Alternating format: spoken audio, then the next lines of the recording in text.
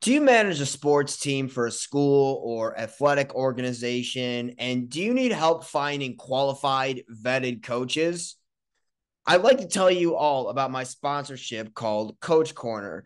Check it out at www.coachcorner.io, your hub for premier coaching talent. Also, are you an athletic coach of any level looking for your next coaching job in your area? Check out www.coachcorner.io, your hub for premier coaching talent. Coach Corner is a network of coaches and teams growing rapidly across the U.S., and their only goal is to help teams find coaches and coaches find teams. And now, when you sign up to partner with Coach Corner as a coach or athletic organization, if you enter referral code DOME, DOME, all caps, you will be entered into a rolling raffle for free Coach Corner swag and cash prizes. That's referral code DOME at www.coachcorner.io, your hub for premier coaching talent. Welcome back to another edition of the Off the Dome podcast. I'm here with my guest Jordan Newman, who I feel like's like an unofficial NBA correspondent to the Off the Dome pod, because I feel like every round we're going to be doing one of these. Before we get into it, I want to make a quick shout out to my sponsors, Brain Fuel and Coach Corner. Thank you guys for willing to be a sponsor of the show. Jordan, happy to have you back on. Great to be back. Excited to talk some more basketball. Get ready for enjoy this second round. Absolutely, absolutely. It's gonna be great. It's gonna be a very much intense second round, and this has been. I don't want to like be having recency bias here. This has been probably the most fun playoffs I think we've witnessed. So in the last couple of years, this is the first time in NBA playoff history that our seeds 1 through 8 are in the second round.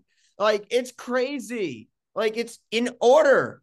Like, there's like a it's like what it's crazy. This just shows that we were talking about this before we started airing this pod. The bottom teams that people think are just underdogs are like good and like are contenders. And the top seeded teams we question more than the bottom seeded teams. Yeah, there's a lot of variability in modern basketball, just the way the styles are. There's so many good players. Like all 16 playoff teams had star power. That's why there's like, I mean, you see the eight seeded Heat obviously have star power. And that's why there's upsets because the stars are going to shine at this time. And everyone's got stars now. There's like 50 stars in the league. It just, the league's never been better. So Fucking crazy. It's fucking nuts. It's crazy. It's great to show that like playoff play players that you kind of underlook in the regular season, then all of a sudden just come into the playoffs and just absolutely be incredible. Like Jimmy Butler, we're going to talk about this one, the Miami Heat versus New York Knicks.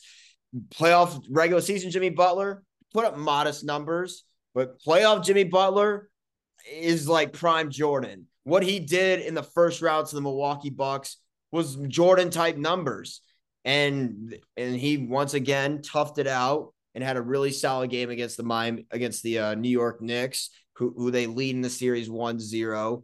Now Jimmy Butler after the game when he rolled his ankle, when the reporter asked how does he feel, he's like a rolled ankle. He still had 25 and 11, very efficient, 8 of 16 from the floor. He lead the series 1-0, albeit they did it to a Knicks team without Julius Randle.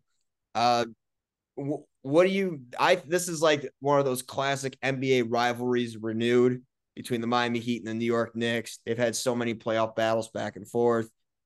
Uh, I'm very split on where to go with this. It really depends on the health for each team and Randall's injury and now Jimmy Butler's injury and the Knicks being one of the better stories of the year. The Miami Heat just all of a sudden becoming like a legit threat in the playoffs. Like, what is your gut telling you right now? Like, and what matchups did you see today that you think could be key moving forward in this round between the Heat and the Knicks? I mean, a lot of it is going to depend on Randall's health, Right. but I feel pretty good about the Knicks, even though they lost today. One like big thing I always look at after the games is the 3-point stats, because as a defense, you don't have full control over whether the team is making threes or not. And I watched this one. The Knicks were 7 for 34 from three for 21%. That is luck on the Heat's part. That wasn't because of their defense. So I buy that. I actually think the Knicks outplayed the Heat today and got better shots, and the shots just didn't fall. That happens sometimes. I thought they got the looks they wanted, and they just weren't going in. I don't know if Grimes is 100%. I'm not 100% sure why he only played 10 minutes. I think he needs to play more as a shooter. And obviously, he's really good defensively, too. I think Jalen Brunson's not going to go 0 for 7 from three again. Um, their main guys taking a lot of threes. Obi Toppin was 4 for 11. He hit 4 of their 7 threes. Randall's gravity, if he comes back, also will help out because he draws help, and the threes will be even slightly more open than they were today, even though today they were pretty open. So I feel good about the Knicks. The other reasons I feel good, I think they'll do a solid enough job on Jimmy, make him work for his points. He's going to get his efficient numbers, and he's an amazing player. In the playoffs, he's a clear top 10 player, if not better. But Josh Hart does a really good job on him and can match him physically. Josh did a good job on him today. Bam sometimes struggles to score in length, so I think Mitchell Robinson is going to give him problems throughout the series. And I don't think Kyle Lowry is going to play as well as he played today. So the Knicks, when Duncan Robinson was in there, did a good job attacking him, attacking that mismatch. I think they could hunt Kevin Love a little bit more, get him in ball screens action, make him have in defense screens with Brunson. And I just don't think Jimmy's going to have the offensive energy because they have to put him on Brunson or Brunson's going to kill. And that's going to take a lot out of him. So I don't think he's going to be putting up many 40-point games this series. He'll probably have one because he's Jimmy and he's insane. So I think the Knicks will win in like 6. But Jimmy and Spo they're tough. I mean, Spo's the best coach in the NBA to me. Incredible game planner, great at adjusting on the fly. And they're just a tough, experienced group, but they're not going to shoot as well as they shot against the Bucks. They shot 45% in three. Today they just shot okay. But the main reason is I like the Knicks process today. Shots just didn't go in. I think shots are going to fall. So you're saying it's more of an aberration than you think it's more of a blip than a trend with this series. Yes, the shooting. I would have to rewatch the film to make sure my instincts are right and that they were really open looks. But live, I think they're pretty good looks that they were missing that just go in normally. Yeah, I agree with you on that end. I don't think the Knicks are going to shoot 7 of 34 from three, which is 20.6%. I don't see that. The Knicks actually are a bigger team than the Miami Heat than the Heat are, with Bam being kind of an undersized 5, and Mitchell Robinson is going to continue to grab boards. I mean, he grabbed 14. The defense wasn't too bad. And your guy Brunson had a solid game, even though he was 0 for 7 from three, which I don't expect that to be the case anymore. The bench has to be better for the Knicks. Quickly was kind of quiet, only with 9, and Hartenstein, who's not really a scorer, but only 2. I think it's going to come down to which bench is going to execute at a higher level. And I think it's going to come down to pretty much Randall's health. And it's really about health. This is like the theme of the playoffs this year. When you see all these stars like Kawhi and Paul George not being hurt, and you see with Giannis even missing some games, and you see tons of stars being hurt. You see Joel Embiid, and we're going to talk heavily about that series in just a few minutes. He's dealing with an injury, and we don't know when he's going to play in this second round after he suffered that injury in the first round against Brooklyn. So I think the theme of this playoffs is going to be like the theme of this series. It's not only going to be the team that executes better, it's going to be the team that's the healthiest amongst the two. That's pretty much what it is. It's about war and attrition during these playoffs. The injuries are crazy. I definitely agree with that. This might be a year that whatever team stays healthy the longest is going to win the championship. Also, 2 years ago, too, remember, I mean, Denver had an injury. They didn't play Jamal Murray. And then Anthony Davis with the Lakers had the groin, and LeBron was dealing with a bad ankle. And there was and Kawhi Leonard even tore his ACL in the playoffs against the Jazz 2 years ago. So, and Kyrie Irving hurt his ankle against the Milwaukee Bucks 2 years ago. And he James said Harden recently, hamstring. yes. And Kyrie Irving recently said in an interview, if it wasn't for his injury, they would have won the championship. I don't Hard know to about argue. They that. had killing the Bucks before. Uh, Yes. So it's really going to come down to which team's going to execute the best down the stretch and which team is the healthiest, which is the theme of this series between the Heat and the Knicks. of Randall's health not healthy, it's going to be tough for the Knicks. Just because, well, RJ's playing great. RJ's been great RJ's been great, which has since been Stephen A huge. called him out. He's played very well. Yes, he's been great. Quick's got to step up. He hasn't been great in the playoffs so far at all. Um, he's not getting a rhythm. Maybe they should bring him in a little bit earlier and play him with Brunson a little more so he can get like at the beginning of the game so he can get some easy shots. Um, like they're bringing him in around like 3 minutes left in the first quarter. Maybe bring him in to get a rhythm because if he can be that guy coming off the bench getting 16, 18, that'll really help. Hartenstein's not going to score a lot, but he does a lot of great things. So I'm good with him scoring 2 points, honestly.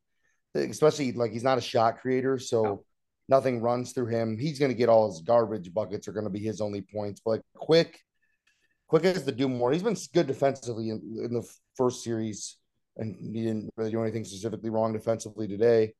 But they need his scoring without Randall because it just puts a lot of in shot creation because it puts a lot of pressure on Jalen to have to create everything. And Jalen had 5 turnovers today, and that's Very probably a low some of the key, very inefficient game from your friend Jalen Brunson today. yeah. He's got to play better. Said it in an interview. He will. He'll watch the film, adjust, see it's causing turnovers, and he'll make more threes. I agree.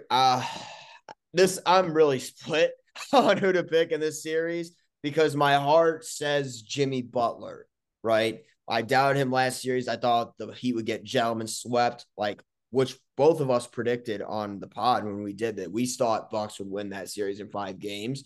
A lot of people, including us two, were wrong on that. I want to say my heart says the Miami Heat because of Jimmy Butler and because of their championship experience, because I'm a big Eric Spoelstra fan and I like the Miami Heat culture that Pat Riley installed with that franchise.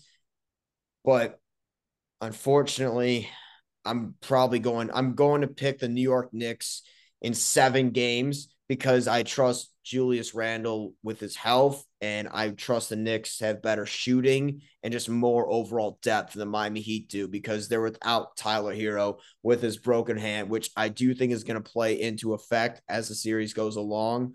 So I'm going to say the New York Knicks win this series in 7 games. No hero is huge. I agree with that. We'll see how consistent Gabe Vincent can be. He played good today. He's played well. He played well in Game 5, and he picked right up where he left off in Game 1.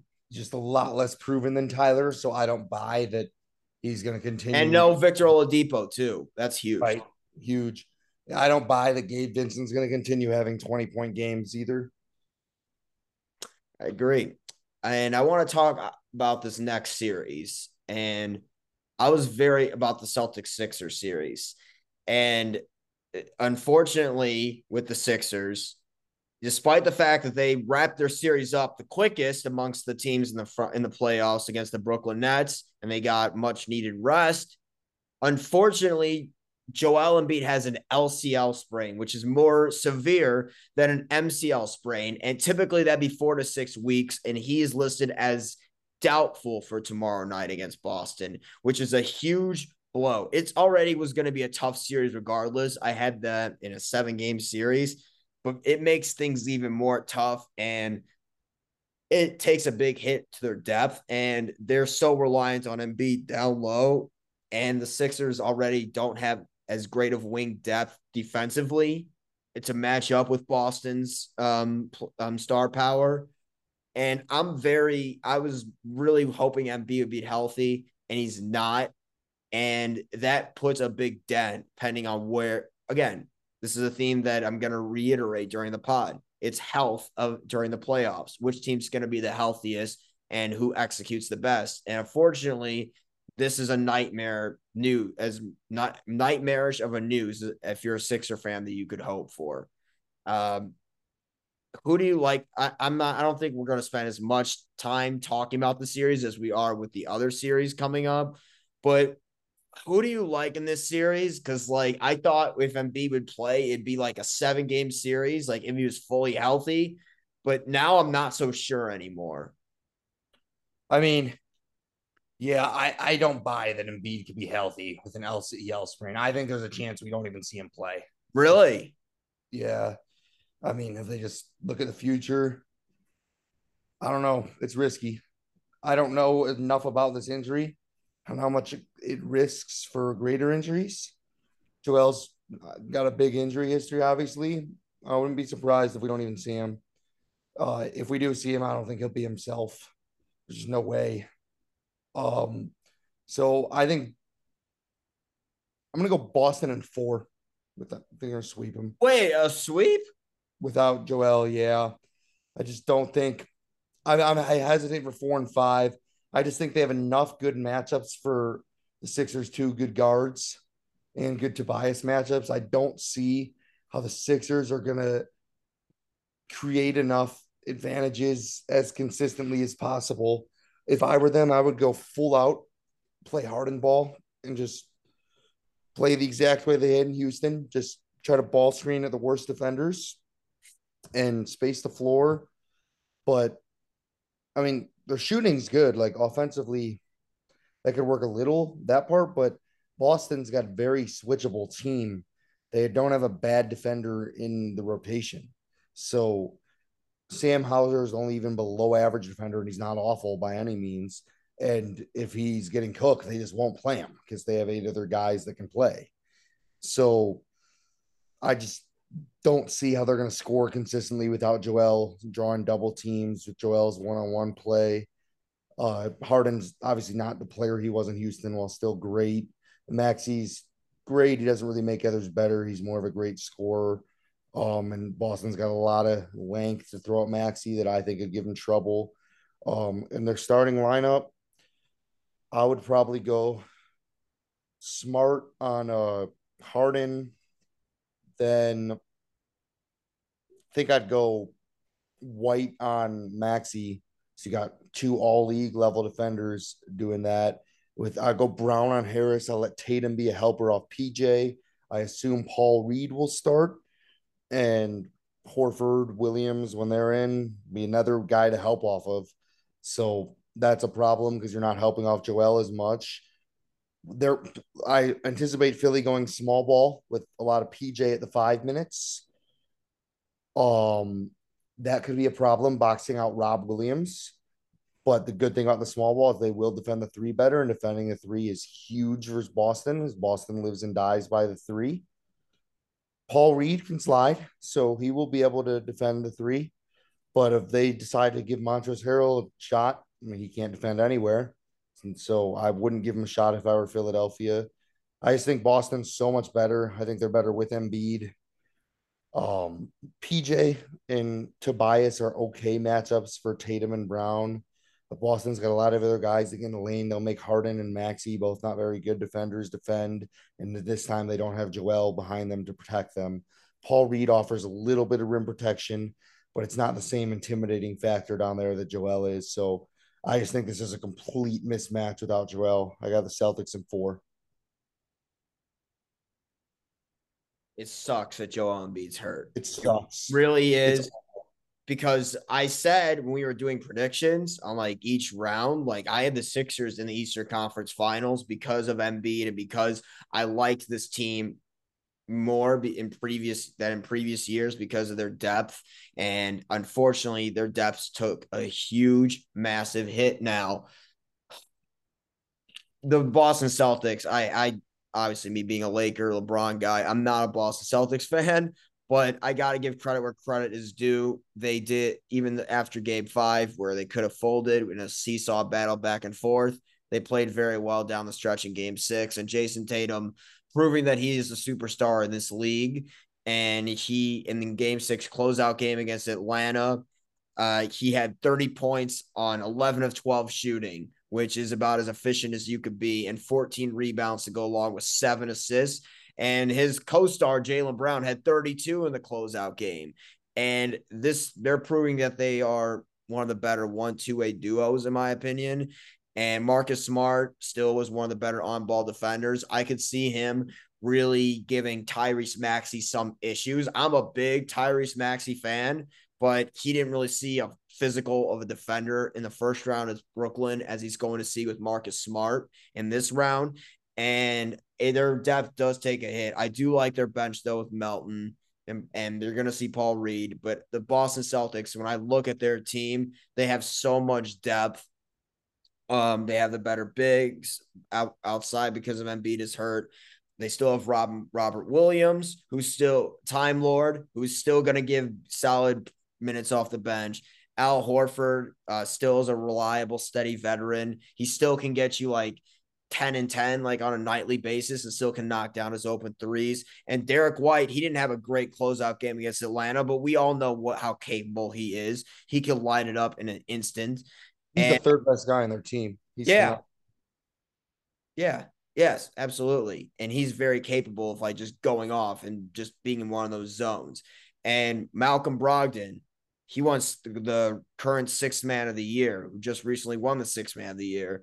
He's going to be very reliable for them down the stretch. And this Boston team, with the injuries, with the Bucks gone, with the Sixers imploding with their injury with Embiid, I think it's going to be a war. I think they have a great shot at going back to the NBA Finals. In fact, they're actually the odds-on favorite to win the whole thing. When I looked up, they're the favorite to win the championship right now. When I looked at Caesars Sportsbook before I came on the pod with you, they are the clear-on favorite right now in in the Eastern Conference. That's pretty much them for the taking, depending on health and depending on who they see in the second round. If the Knicks or Heat could cause them some problems. But I'm going to say I'm going to be nice to the Sixers because I have much respect for Doc Rivers, and I think James Harden can win you one game without Joel Embiid, but I think it's going to be gentleman swept. And this is assuming Embiid's injury is hurt, his knee's completely fucked. I'm going to say Boston in 5 because I'm going to respect James Harden to get one game win. So I'm going to go Boston in 5. Yeah, I was torn between 4 and 5. I think it'll be one of those. But if Embiid's healthy, obviously that changes everything. If Embiid's healthy, I still got Boston winning, but in 6 or 7. This is a big blow. And they're 10.5-point favorites right now, Boston is, for tomorrow night. I'm surprised it's not more. Yeah. So, yeah. Right. Now, we're going to save the series that we're going to talk the most in depth about. That's going to take up a good majority of this pod, later on. But I want to talk about this other series that everyone's going to be talking about. It's the Suns versus the Nuggets. And Denver, they just premiered the series Saturday night. And Denver looked like a more I don't want to like overreact to game 1. Because like it's so tough to like judge everything off one game in a series. But from what I saw from Denver, obviously, if you look at the teams like top to bottom, like obviously the Suns are very top heavy and they have the better starting 5 with Durant, Paul, Booker, Ayton. But the Nuggets, when I look at their team and the wing depth they've had and the defenders they've had, and Jokic playing at a good, didn't need to have a great game in order for them to win. And I see Jamal Murray going hot with 6 threes. And I see Caldwell Pope playing good defense and hitting threes. And I see Aaron Gordon just absolutely dominating the Suns. When I looked at that matchup on Saturday night, I said to myself, wow, the Suns could really be in trouble here. And I saw what Jokic did. He didn't have an efficient game, but still got 24-19. Aaron Gordon had 23. Caldwell Pope had 10. And I looked at their bench. Bruce Brown, who's not a scorer, Bruce Brown had 14. And he's like a really good on-ball defender. And I was saying to myself, Durant had 29 and 14. Booker was good. Chris Paul is The Suns don't have a lot of depth outside of their top-heavy starting lineup. And I don't want to play the what-if game, but if Kawhi Leonard was healthy and didn't aggravate that knee in game one, I don't know if it was a guarantee they'd even make it to the second round. And do you think I'm a little overreacting to this game one win? And who did you have this series before game one? And what are your thoughts on game one? And who do you have winning this series? No, I don't think you're overreacting at all. I just think the world severely underestimated the Nuggets. I have no idea why the Nuggets got this reputation that they're a regular season team. That makes no sense. They haven't been healthy the last 2 years in the playoffs. Of course, they're not going to be good. If Jamal Murray didn't play, they wouldn't be good. Jamal Murray hasn't played the last two playoffs. Michael Porter missed at least one of the two playoffs. I feel like he missed both. No, he just missed one of the two. He played in the 20. Michael Porter did not play in last year. Right. Yeah. And Jamal Murray didn't play in the playoffs. He hasn't played in the playoffs since the bubble. And they made the conference finals then. And Jokic wasn't good against my Lakers. That was the last time he's played. And that's when he went off. He had some of the best playoff games I've ever seen in round one against Donovan Mitchell. Like, that was phenomenal. And in the second round against the Clippers, like, that was great too. So we have no evidence to say that the Nuggets system doesn't work in the playoffs. The last time they were healthy, they beat a Kawhi Leonard and Paul George, both healthy Clippers team, loaded down 3-1. Down 3-1. And competed. The series was 4-1 against the Lakers, but it was competitive, and that Lakers team was elite. So better than any team in the West is now, for sure. So I don't think that's true at all that the Nuggets aren't a playoff team. They've been the best team in the West all year. I'd see no surprise of them beating Phoenix. I still think Phoenix is going to win the series in 6, just like I predicted at the beginning. Yes. But I have my worries, and I had my worries at the beginning. I just think they have enough talent to overcome my worries. I worry that they're going to run into a math problem. So the order of most efficient shots in basketball goes a free throw, a layup, a three, a mid-range. Phoenix relies heavy on the mid-range. They have 3 of the best mid-range guys in the league, but that's still like not that efficient. Kevin Durant's the only one that shoots it at a high enough clip where it's an efficient half-court possession if you're getting a Kevin Durant mid-range. As good as Devin Booker is in the mid-range, his mid-range is below average efficiency for half-court offense. It's just not a good shot that you want to rely on. You need it as a weapon because it opens up other things, but it's not what you want to rely on. They don't have a lot of good catch-and-shoot guys other than Durant and Booker, who aren't elite catch-and-shoot guys, despite their reputation as being them. Their percentages are just okay. Durant's a little better than Booker's. And they don't get easy shots because people aren't helping off them that much, which is part of the reasons their percentages aren't elite. Chris Paul has a slow release, doesn't shoot catch and shoots with confidence. Ayton doesn't have 3-point range. All their guys are average shooters off the bench. They're all have to be guarded, I guess, but nobody's elite. They don't have one guy on the team good at getting to the rim, so they don't draw a lot of fouls either. So they're missing out on the 2 most important shots. And the Nuggets offense is a load. Just anything around Jokic. Jokic is a problem because he needs double teams no matter who's guarding him, or he's going to score.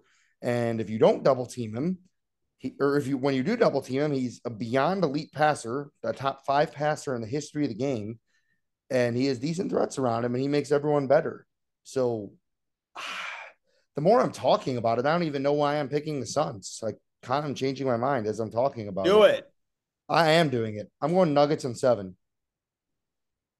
I'm starting to believe in the Nuggets. Like, the math for me. Like, a lot of people want to say, oh, well, basketball's not a math game. Really? I've never seen a team win that scored less points than the other team. So, Like it's funny, but it's true. Like No, yeah, it is true. I don't understand how it's not a math game. Like the literal objective of the game is to score more points than the other team. Basketball is completely math. Agreed. Am I talking to Jordan Newman or Kirk Goldsberry? Because like, I follow all this stuff. I agree with you.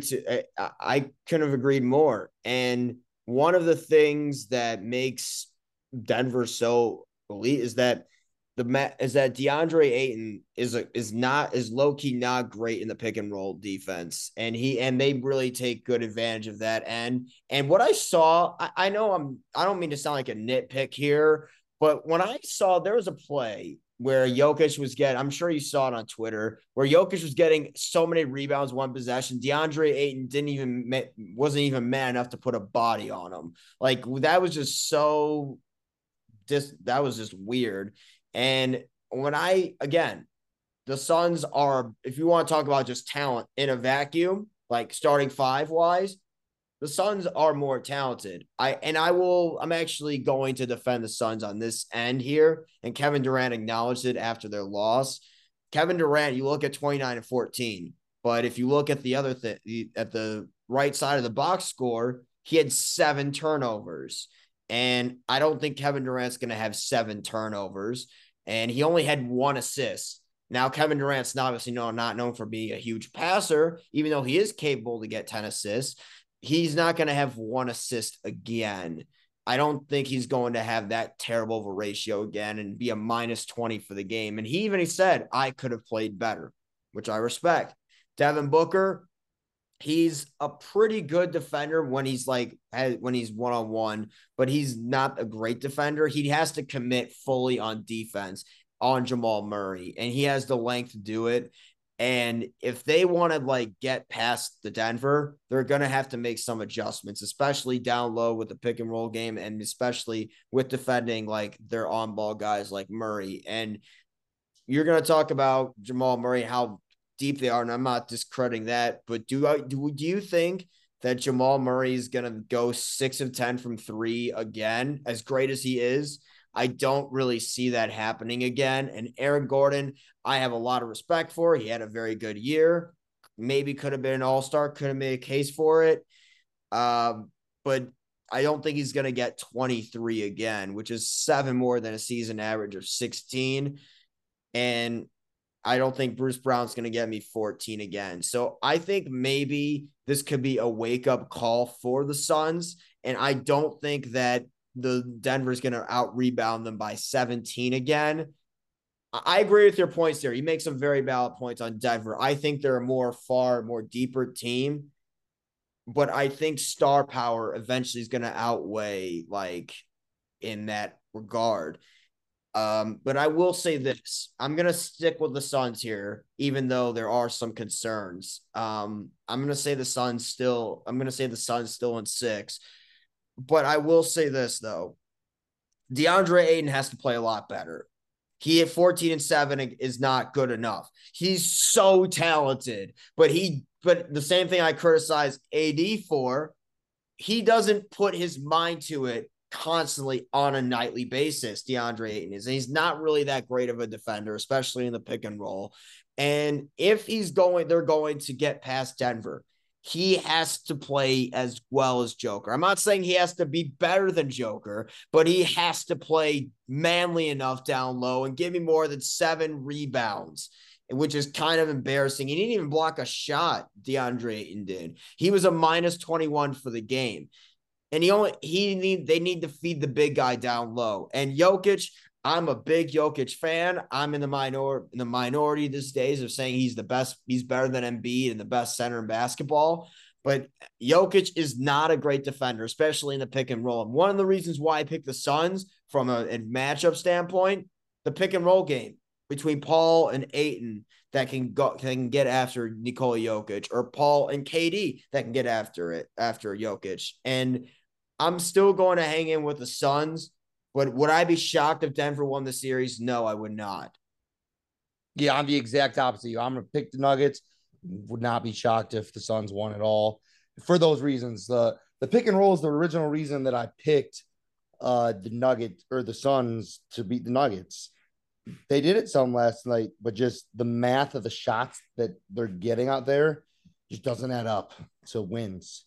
They're they're getting mid-range jumpers. Some go in, some don't, but it's the threes that are going to kill you. So we're just going to see what coverages Denver mixes in. Denver's going to shoot a little worse too. They shot 43% from three yesterday. That's going to go down for the series. Right. Right. And Phoenix was only 30% too, so they're going to go up. But I just don't know if they're going to, like, Phoenix took 23 threes, Denver took 37 threes.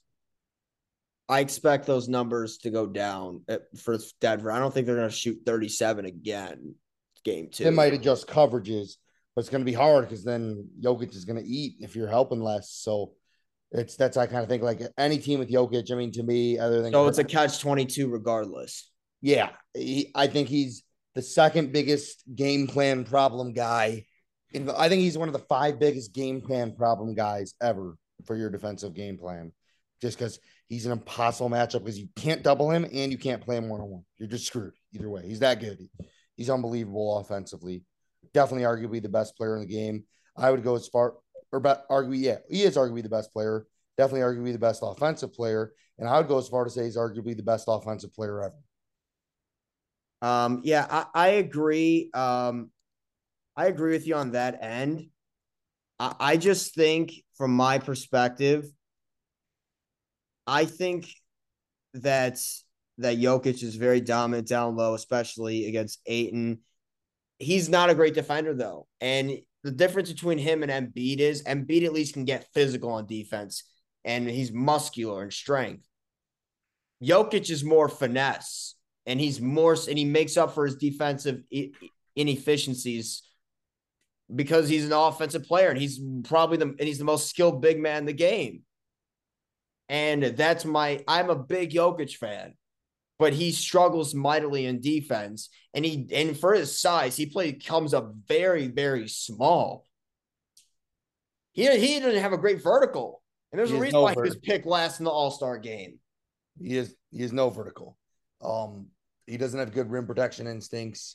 Rim protection is not what I'm worried about versus Phoenix because they're not very good going to the rim. So I'm not worried about his lack of rim protection. I'm worried about his lack of mobility on the perimeter defending the pick and roll. And if Phoenix wins, I think that would be the reasoning. I agree with you on that end. That's 100%.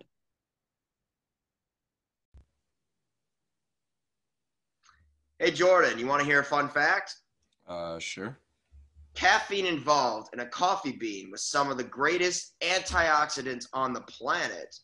Wow, that's pretty interesting. Let me cut you off right there. I wasn't done. You see, green tea, another great source of caffeine, evolved with an entirely different set of antioxidants as well. Is this another Brain Fuel ad? Yeah, it is. Oh, in that case, Brain Fuel takes the best of both worlds, without the roast or heat that may reduce potency and increase toxicity. Its supportive blends of fuels, antioxidants, and brain-boosting additives create a new paradigm for the effective delivery of caffeine. Not to mention, it is the best-tasting drink I've personally had in a while. To support the heroes who push society forward, challenge the status quo, and initiate a better tomorrow by providing them with the fuel to actualize their best self. If you want to help support our podcast and try Brain Fuel, use code DOME for 20% off your order at brainfuel.com. That's code DOME, all caps, DOME, at brainfuel.com, BREINFUEL.com for 20% off your order. Yeah, so I'm going to say the Suns still hang on to the series despite my worries about the rest of their depth. So I'm going to hang in with Suns in 6. Yeah, I'm going Denver in 7. I don't feel great about it though. We'll see what happens. So we're kind of building this up. This is a series that I think everybody in the world is going to be talking about. Every sports, not just NBA fan, but every sports fan is going to want to see two of the best generational players between LeBron versus Steph. And this is part 5. Maybe we can maybe count the 6 if you can account the play-in game from 2 years ago, which was just an epic classic. But this is like another chapter in the LeBron Steph rivalry. And this is a 6 for a 7 seed. It doesn't feel like a 6 and 7 seed. Remember, the Lakers are the 7 seed because that was pre-trade deadline. They were pretty terrible, and they were the 13th seed in the Western Conference. Now, post-trade deadline, you look at their pieces now, how they fit, how they've meshed very well, and they were full on display in the first round against Memphis. And you saw my guy, Austin Reeves, who I freaking rave about, come to life. You saw Rui Hachimura and play a very good series. And they did shorten up the rotation, which I commanded Darvin Ham to do, and not play LeBron and Rui like a small ball lineup when Anthony Davis goes out of the game. And then Anthony Davis, who, me being a Laker fan, I've been very critical of Anthony Davis for not always being engaged on a nightly basis, but defensively, he was awesome the entire series, especially in game 6. I'm sure you watched that game just like I did, how he engaged he was and how he went chasing for the ball and how the whole crowd kept chanting his name. That's the Anthony Davis I want to see. When he's right, like mentally and physically right, he could be as dominant as anyone in the league. The problem is he doesn't commit psychologically. And then the Lakers had him wrapped up in a mostly very good series against Memphis, and they dominated home. They played excellent defense, and they sent the Grizzlies to Cancun. I hope they're enjoying their stay in Cancun. And the Golden State Warriors just had a very tough series against a well-rounded Sacramento Kings team, who I think is going to be great for the future, even though I do think they need some more wing depth on defense, and they need another big. And that was the key why they lost game 7. Kevon Looney kept getting rebound after rebound after rebound, and he out-rebounded Domantas Sabonis by 29. 29 the entire series. And Steph Curry, my God, what can we say else can we say about that performance? 50 points. That might be the greatest closeout game I think I've ever seen. It's the highest scoring closeout game ever. Probably the best offensive display of a closeout game I think we've ever seen. Yeah, Steph's ridiculous. I mean, he's still arguably the best player in the game with a few other guys. This series is gonna be a fun one though. Oh my God, this is a series that like I'm as a Laker fan I'm nervous for, but as like an NBA fan I'm just excited to see too at the same time. Yeah, even though it's a 6 or 7 seed, it's 2 championship contenders. Oh yeah, absolutely. And people want to say, "Oh, you're a 7 seed." Well, look what they did. And Steph even acknowledged like briefly after the game that this is not the same Laker team. This is a much deeper team. And that's well-rounded. And I think we looked really good against Memphis, and Golden State showed why they were champions today against the Sacramento Kings. It shows that experience outweighs the youth. And when it comes to postseason, and I think it's going to be a 7-game series. Now break it down. Like, what are you looking for in this series, and who do you have? I see your Twitter. You're probably as big of a LeBron fan as I am, but be objective here. I'm big of a Steph fan as I am a LeBron fan. I try to be unbiased in my opinions, no matter how fan I am or someone. Who I want to win is not always who I really think and believe is going to win. I don't care who wins a series because of how much I respect LeBron and Steph and Draymond and Clay and AD. Yeah, so I do not care who wins a series. That's kind of how I am with most series. The only team that like I actually care if they win ever are the Knicks and the Bulls. Like everyone else, I really don't give a shit who wins. So it's hard to be biased when you don't really care who wins. But I just got to look at matchups first.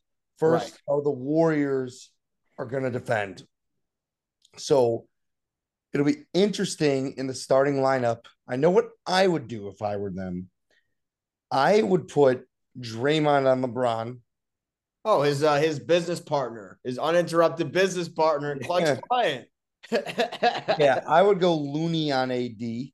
Looney's a solid defender. I think he can keep AD. I don't think he's going to shut him down, but I think he's going to keep him at his averages. Draymond's one of the better LeBron defenders of all time. And also and also poked his eye and got under skin multiple times, and then hit LeBron in the area and called him a bitch in the 2016 finals, which cost him an ejection.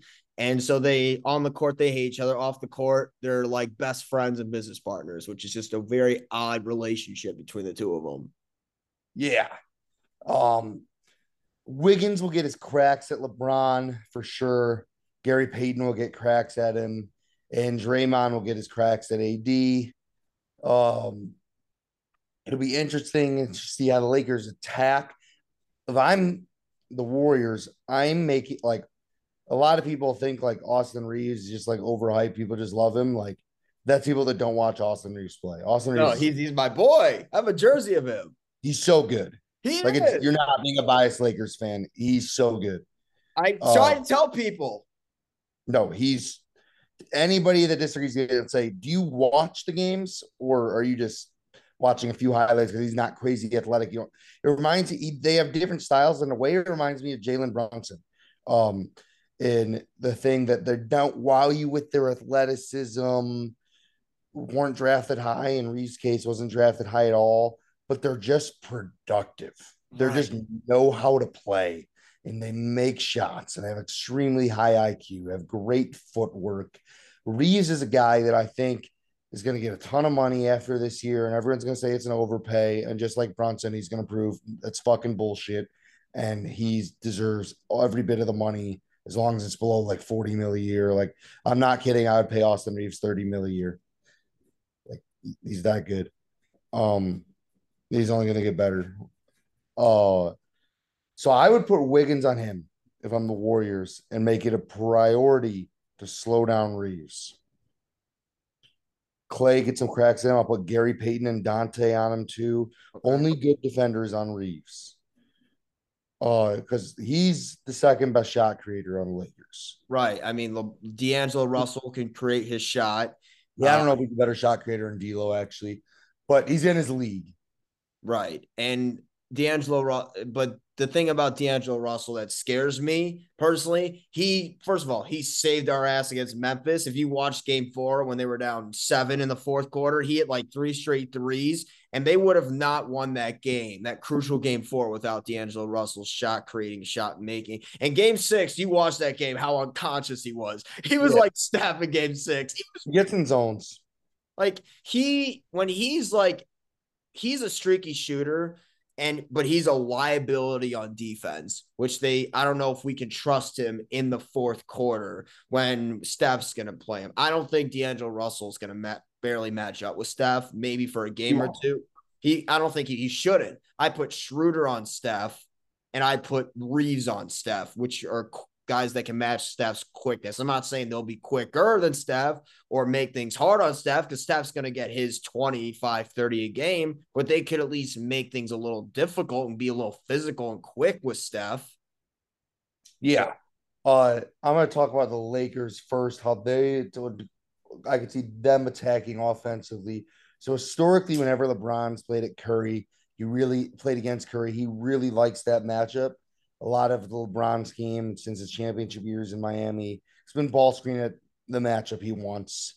And in a starting group, that is going to be Curry, because Curry's a good defender, by the way. People say he's not. He is a good defender. Giving up a lot of size. He is. He's a good defender, but he's giving up a lot of size to LeBron. So Curry's a good defender if the guy's not too big. He just doesn't have positional versatility. Okay, that's fair. But he technique wise and like staying in front, like he's good. He's not a guy that gets blown by, but like he's just not versatile. He can't guard a lot of positions. He can only guard guards because of his lack of size and weight.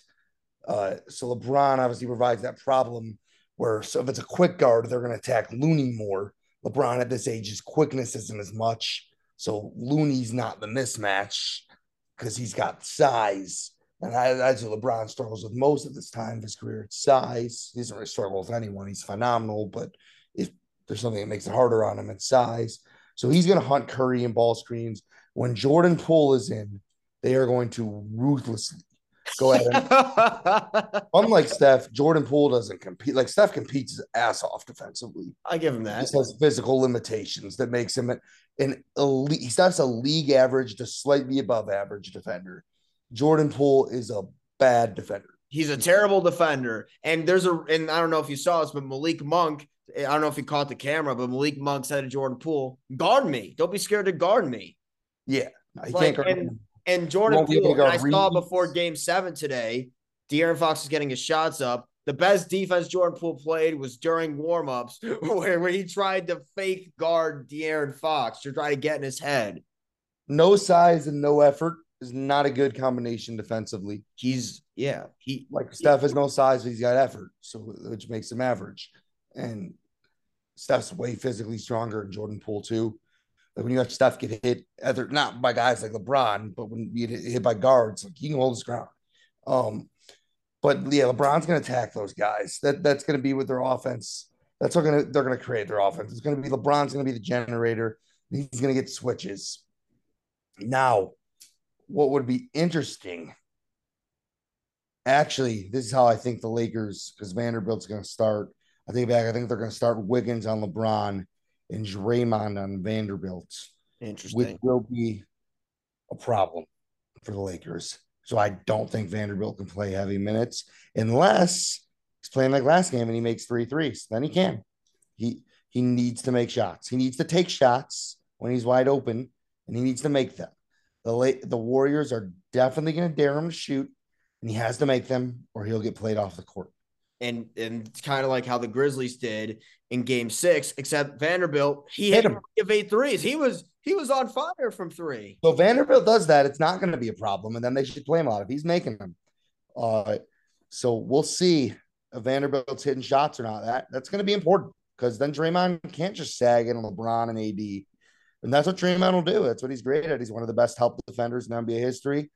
One of the smartest defenders in NBA history. Very high IQ.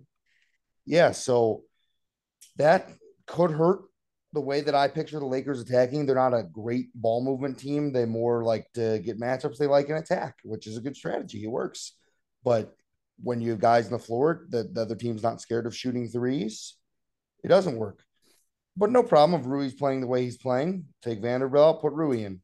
And they're not, it's not like they're terrified of Rui, but he has to be guarded. He has to be accounted for. They're not just going to say, hey, Rui, shoot all the time. You saw what he did in game 1, and you saw what he did the first 3 games against Memphis. It was no joke. When he is very, very skilled. Like Phil Handy, the assistant coach of the Lakers, who I'm sure you know very well. I'm sure you met him before, and I'm sure you've studied what he does, coaching wise. Yeah. Phil Handy said in an interview that Rui has a similar skill set to Kawhi Leonard. And as far as their mid-range game, obviously Rui's not the defender that Kawhi Leonard was before he started having serious knee injuries. But Rui, I would liken to Kawhi as far as a good spot up shooter and getting to his mid-range spot. And it's very skilled in the same ballpark as Kawhi Leonard. Obviously, he's not as good of a player as Kawhi Leonard. I'm not saying that. I'm just saying Rui's skill set mirrors Kawhi Leonard. They're stylistic comparisons. That's accurate. He has a different role, so he doesn't get to handle the ball as much as Kawhi, but maybe on a different team. Obviously, LeBron's going to handle most of those responsibilities, so he doesn't need to on this team. But Rui's going to be big in this series. No, he's going to have to play huge for us, for sure. He needs to step up, and he's capable of it. So we'll see if he does. We'll see if he steps up to the moment. He has the physical abilities too, and just can't shit his pants his first time being in a huge moment. We'll see how he can respond mentally to that. Austin Reeves, I tell you for a fact, is not scared of the moment. Oh, if he does play bad, it is not because he's scared. He might. I'm not saying he's 100% going to play good. Everyone plays bad sometimes, but it's not going to be because he's scared. D'Lo's not going to be scared either. D'Lo, I would assume that Curry starts on D'Lo. You got to make Curry work defensively. Right. Another weakness, Curry doesn't have long arms, and D'Lo's a shot maker. Steph's short. I mean, he's listed as like what 6'3". I think he's shorter than 6'3". He's pretty. Probably is. And his wingspan's not long. I think it's like No. 3 or 6'4". So they could D'Lo and Reeves, whoever he guards, they could attack him. Klay Thompson is fully recovered offensively, but he is not the same defender that he was No. pre-injury. So now I think Thompson's going to have a start on Reeves. They should look to attack that matchup too. Not necessarily the isolations, but getting Reeves off ball screens. I mean, AD's best as a roll man, more than post up. AD's an overrated post up player. There's plenty of numbers to show that. His post up efficiency is good, but it's not like one of the elite post guys in the league. Never has been. Right. But he's an elite pick and roll finisher. Oh yeah. Lob radius.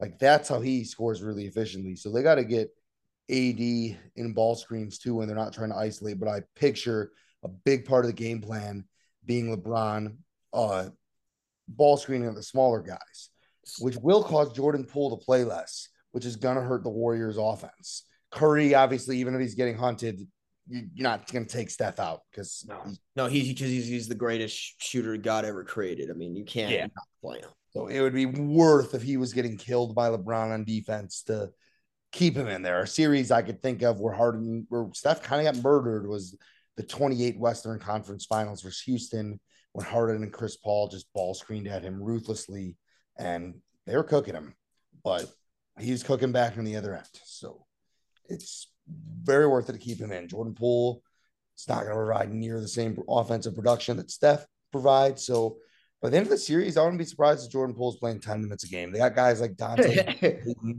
that they can play more. And Moses Moody had some moments in his first series. So they got the depth. I like his game. He's a solid player. Yeah. They got the depth to handle it. I just worry about some of their chemistry issues too. Poole seems to be talking a lot of shit on the bench. I just don't think things were the same since Poole and Draymond's beef. I mean, I'm not as high on Poole as most. I think they made a big mistake giving him the bag. He's not a $140 million guy. Jalen Brunson's 104 and Jordan Poole's 140. It's fucking bullshit. But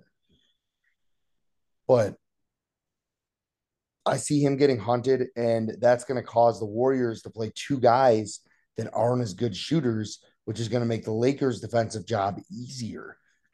So I see the Lakers doing it. What I'm doing if I'm the Lakers in my starting lineup, I'm going LeBron on Looney. Right. Not AD. I'm going AD on Draymond. That's what I think they should do.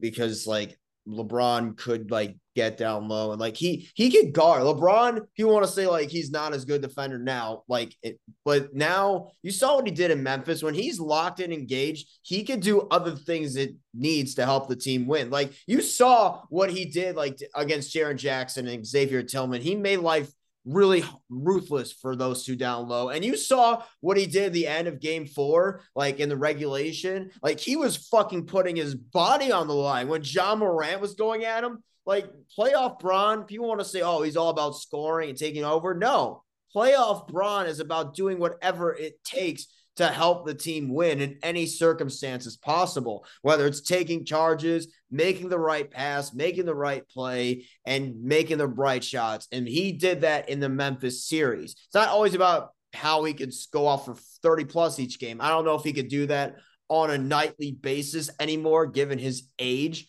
but LeBron can still play good defense down low. And I think I agree with you on the matchup with him on Looney. Also. So because his boxing out ability, AD would be fine on Looney too, obviously, but I think the Draymond matchup is important because of Looney's offensive rebounding ability. You don't help off him as much as you help off Draymond, and AD's obviously a better rim protector than LeBron, and a more active defensive player at this stage of LeBron's career. So I like AD and Draymond and just have him be the fuck up guy. Just fuck it. Everything up. Right. On the starting lineup, I don't know how much Vanderbilt will play because of offense. I'm starting Vanderbilt on Curry. That I think that's good. He could stay. He could front him. yeah, then whatever they do, there's going to be one matchup I don't love, and that's whoever D'Lo guards. Oh yeah, he cannot play. He defense for the lick of his life. He's a defensive liability. And especially this matchup because versus Clay, he won't be able to get through screens with how much Clay runs. Wiggins can take him in the post some. But if you're going to beat us with Andrew Wiggins post ups, I'm going to live with that more than Clay Thompson and Steph Curry 3-pointers. So I would start him on Wiggins, and I'm good with being doubled down. He catches, dig. I would rather lose to Andrew Wiggins post ups than Clay and Steph because the Warriors' offense is revolved around getting Clay, Steph, and Poole open with off ball screens. And then when they really need to, they go to the on ball screens from Steph. So if I'm the Lakers, you can't throw star players the same game plan over and over, or they'll figure it out. What do you mean by that? Explain. Same coverages. Okay. So you need multiple coverages. In their shoot rounds, they got to go over multiple coverages for Steph.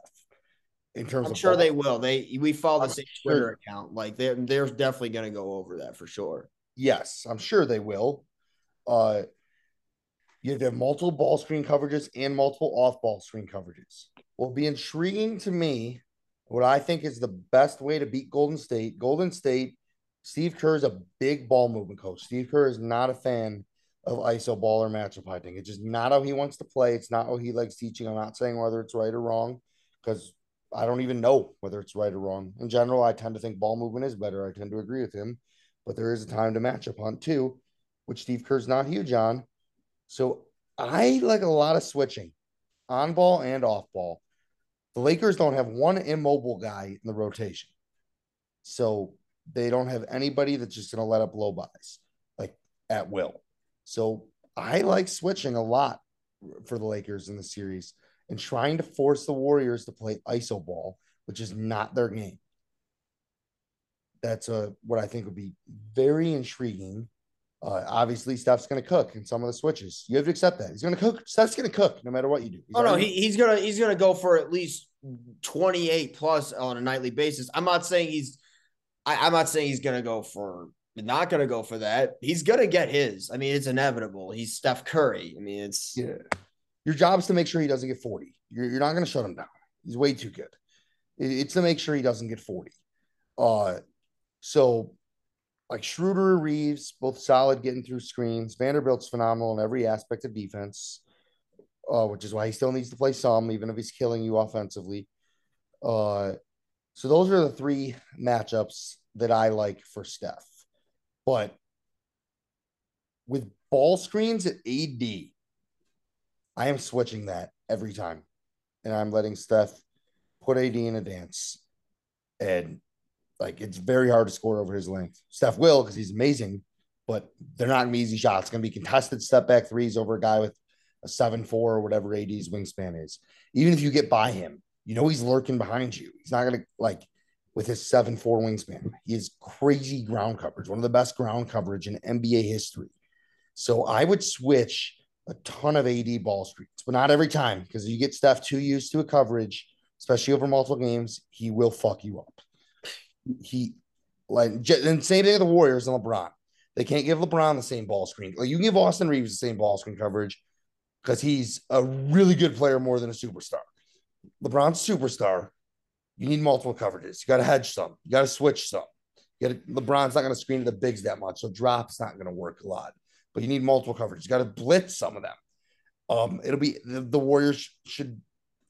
It's dangerous, like to blitz Steph too much because you hit Draymond on the short roll. But on some of Looney's ball screens, I'm going to blitz him and force Looney to make a decision 4-3, which he's capable of, yeah. But I want to get the ball out of Steph's hands. I have two questions. The first being like about Darvin Ham, and I'm sure you follow Twitter. Like whenever they lose, they say fire Darvin Ham, and they call him Darvin Scam, which my editor who edits my sports articles for a website I write for, who covers the Lakers. Me and him text every Laker game. He calls him Darvin Scam. What are you doing? That's what really is concerning for me is Darvin Ham. This is his first year being a full head coach. And I liked how he shortened the rotation game 6 against Memphis. Do you expect him to go with that same rotation throughout the series? And what adjustments do you think he has to make this round that he got away with from the last round? That's a good question. It's hard to say because it's just two different teams. I would say the minutes would be an adjustment, but in terms of game plan, it's hard to say because it's just very different teams. Right.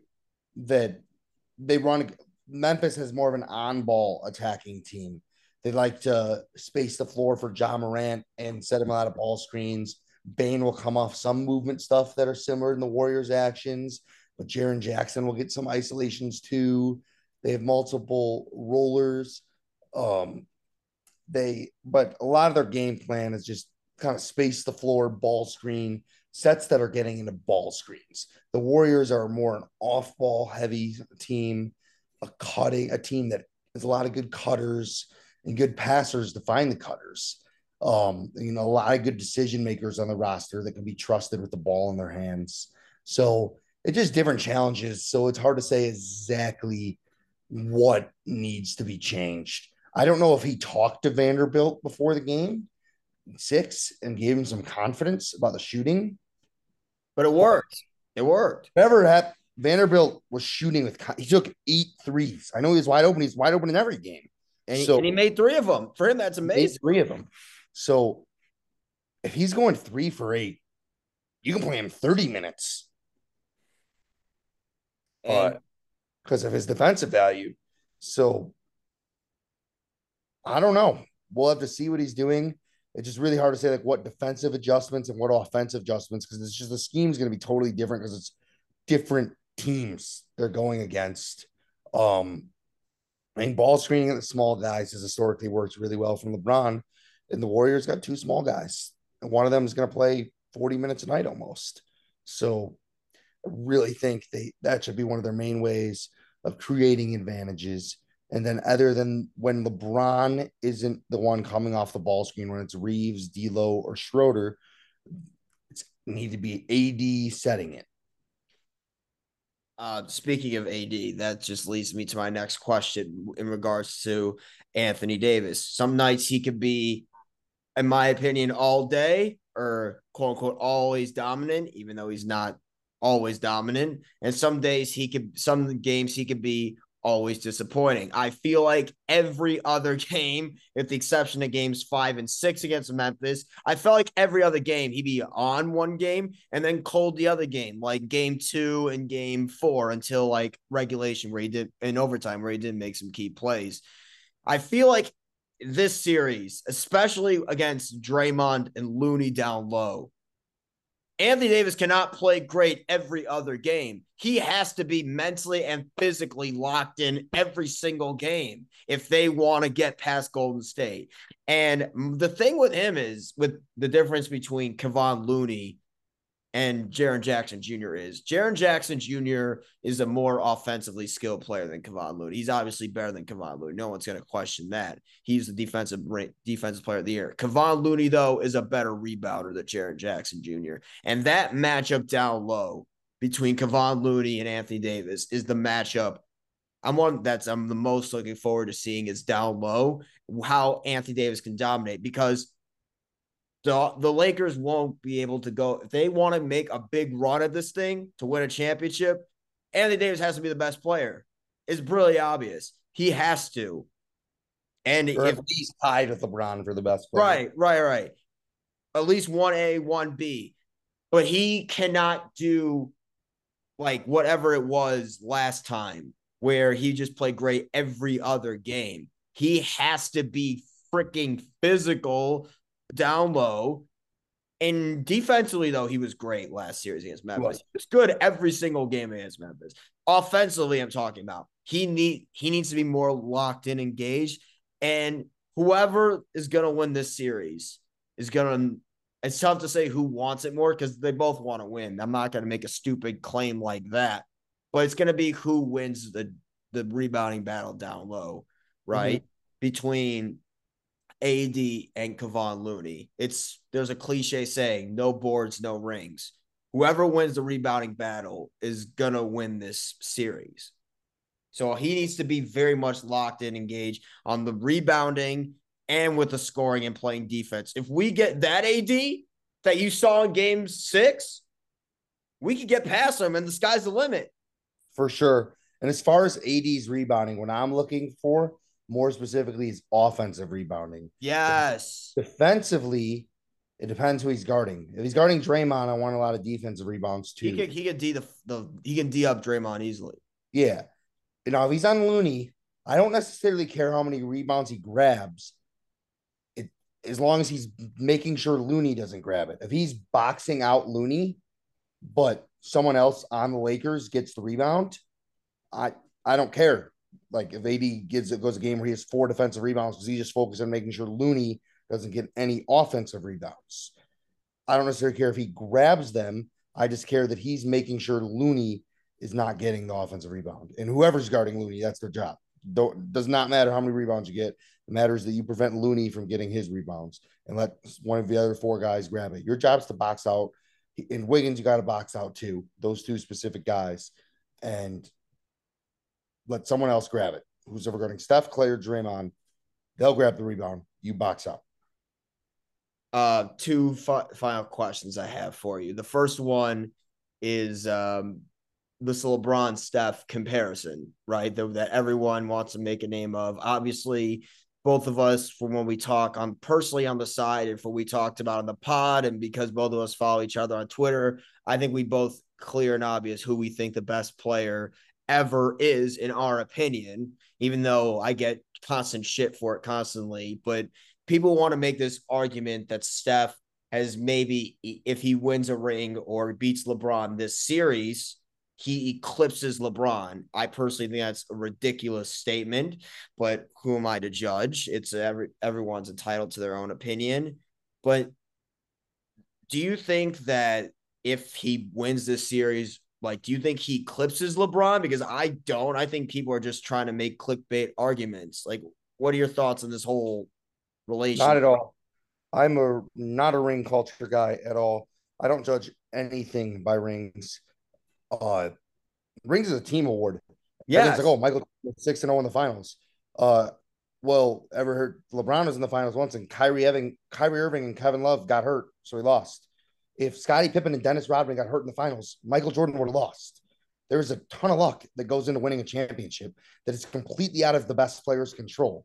Like, there's no, I don't. Winning does not get me to change your ranking of a player, especially if LeBron's 38 and past this prime. They're both Steph's not as good as Steph's not as good as he once was. Like, I remember when LeBron lost in the first round 2 years ago, everyone's like, oh, does this like put him down in the rankings all the time? That's like, stupid. Everyone tried to shit on him for that. And he was not even 100% that series. Yeah, it's ridiculous. The arguments people make it about basketball. Like, if you actually think Steph's a better basketball player than LeBron and you give me reasons, I'll listen. I disagree.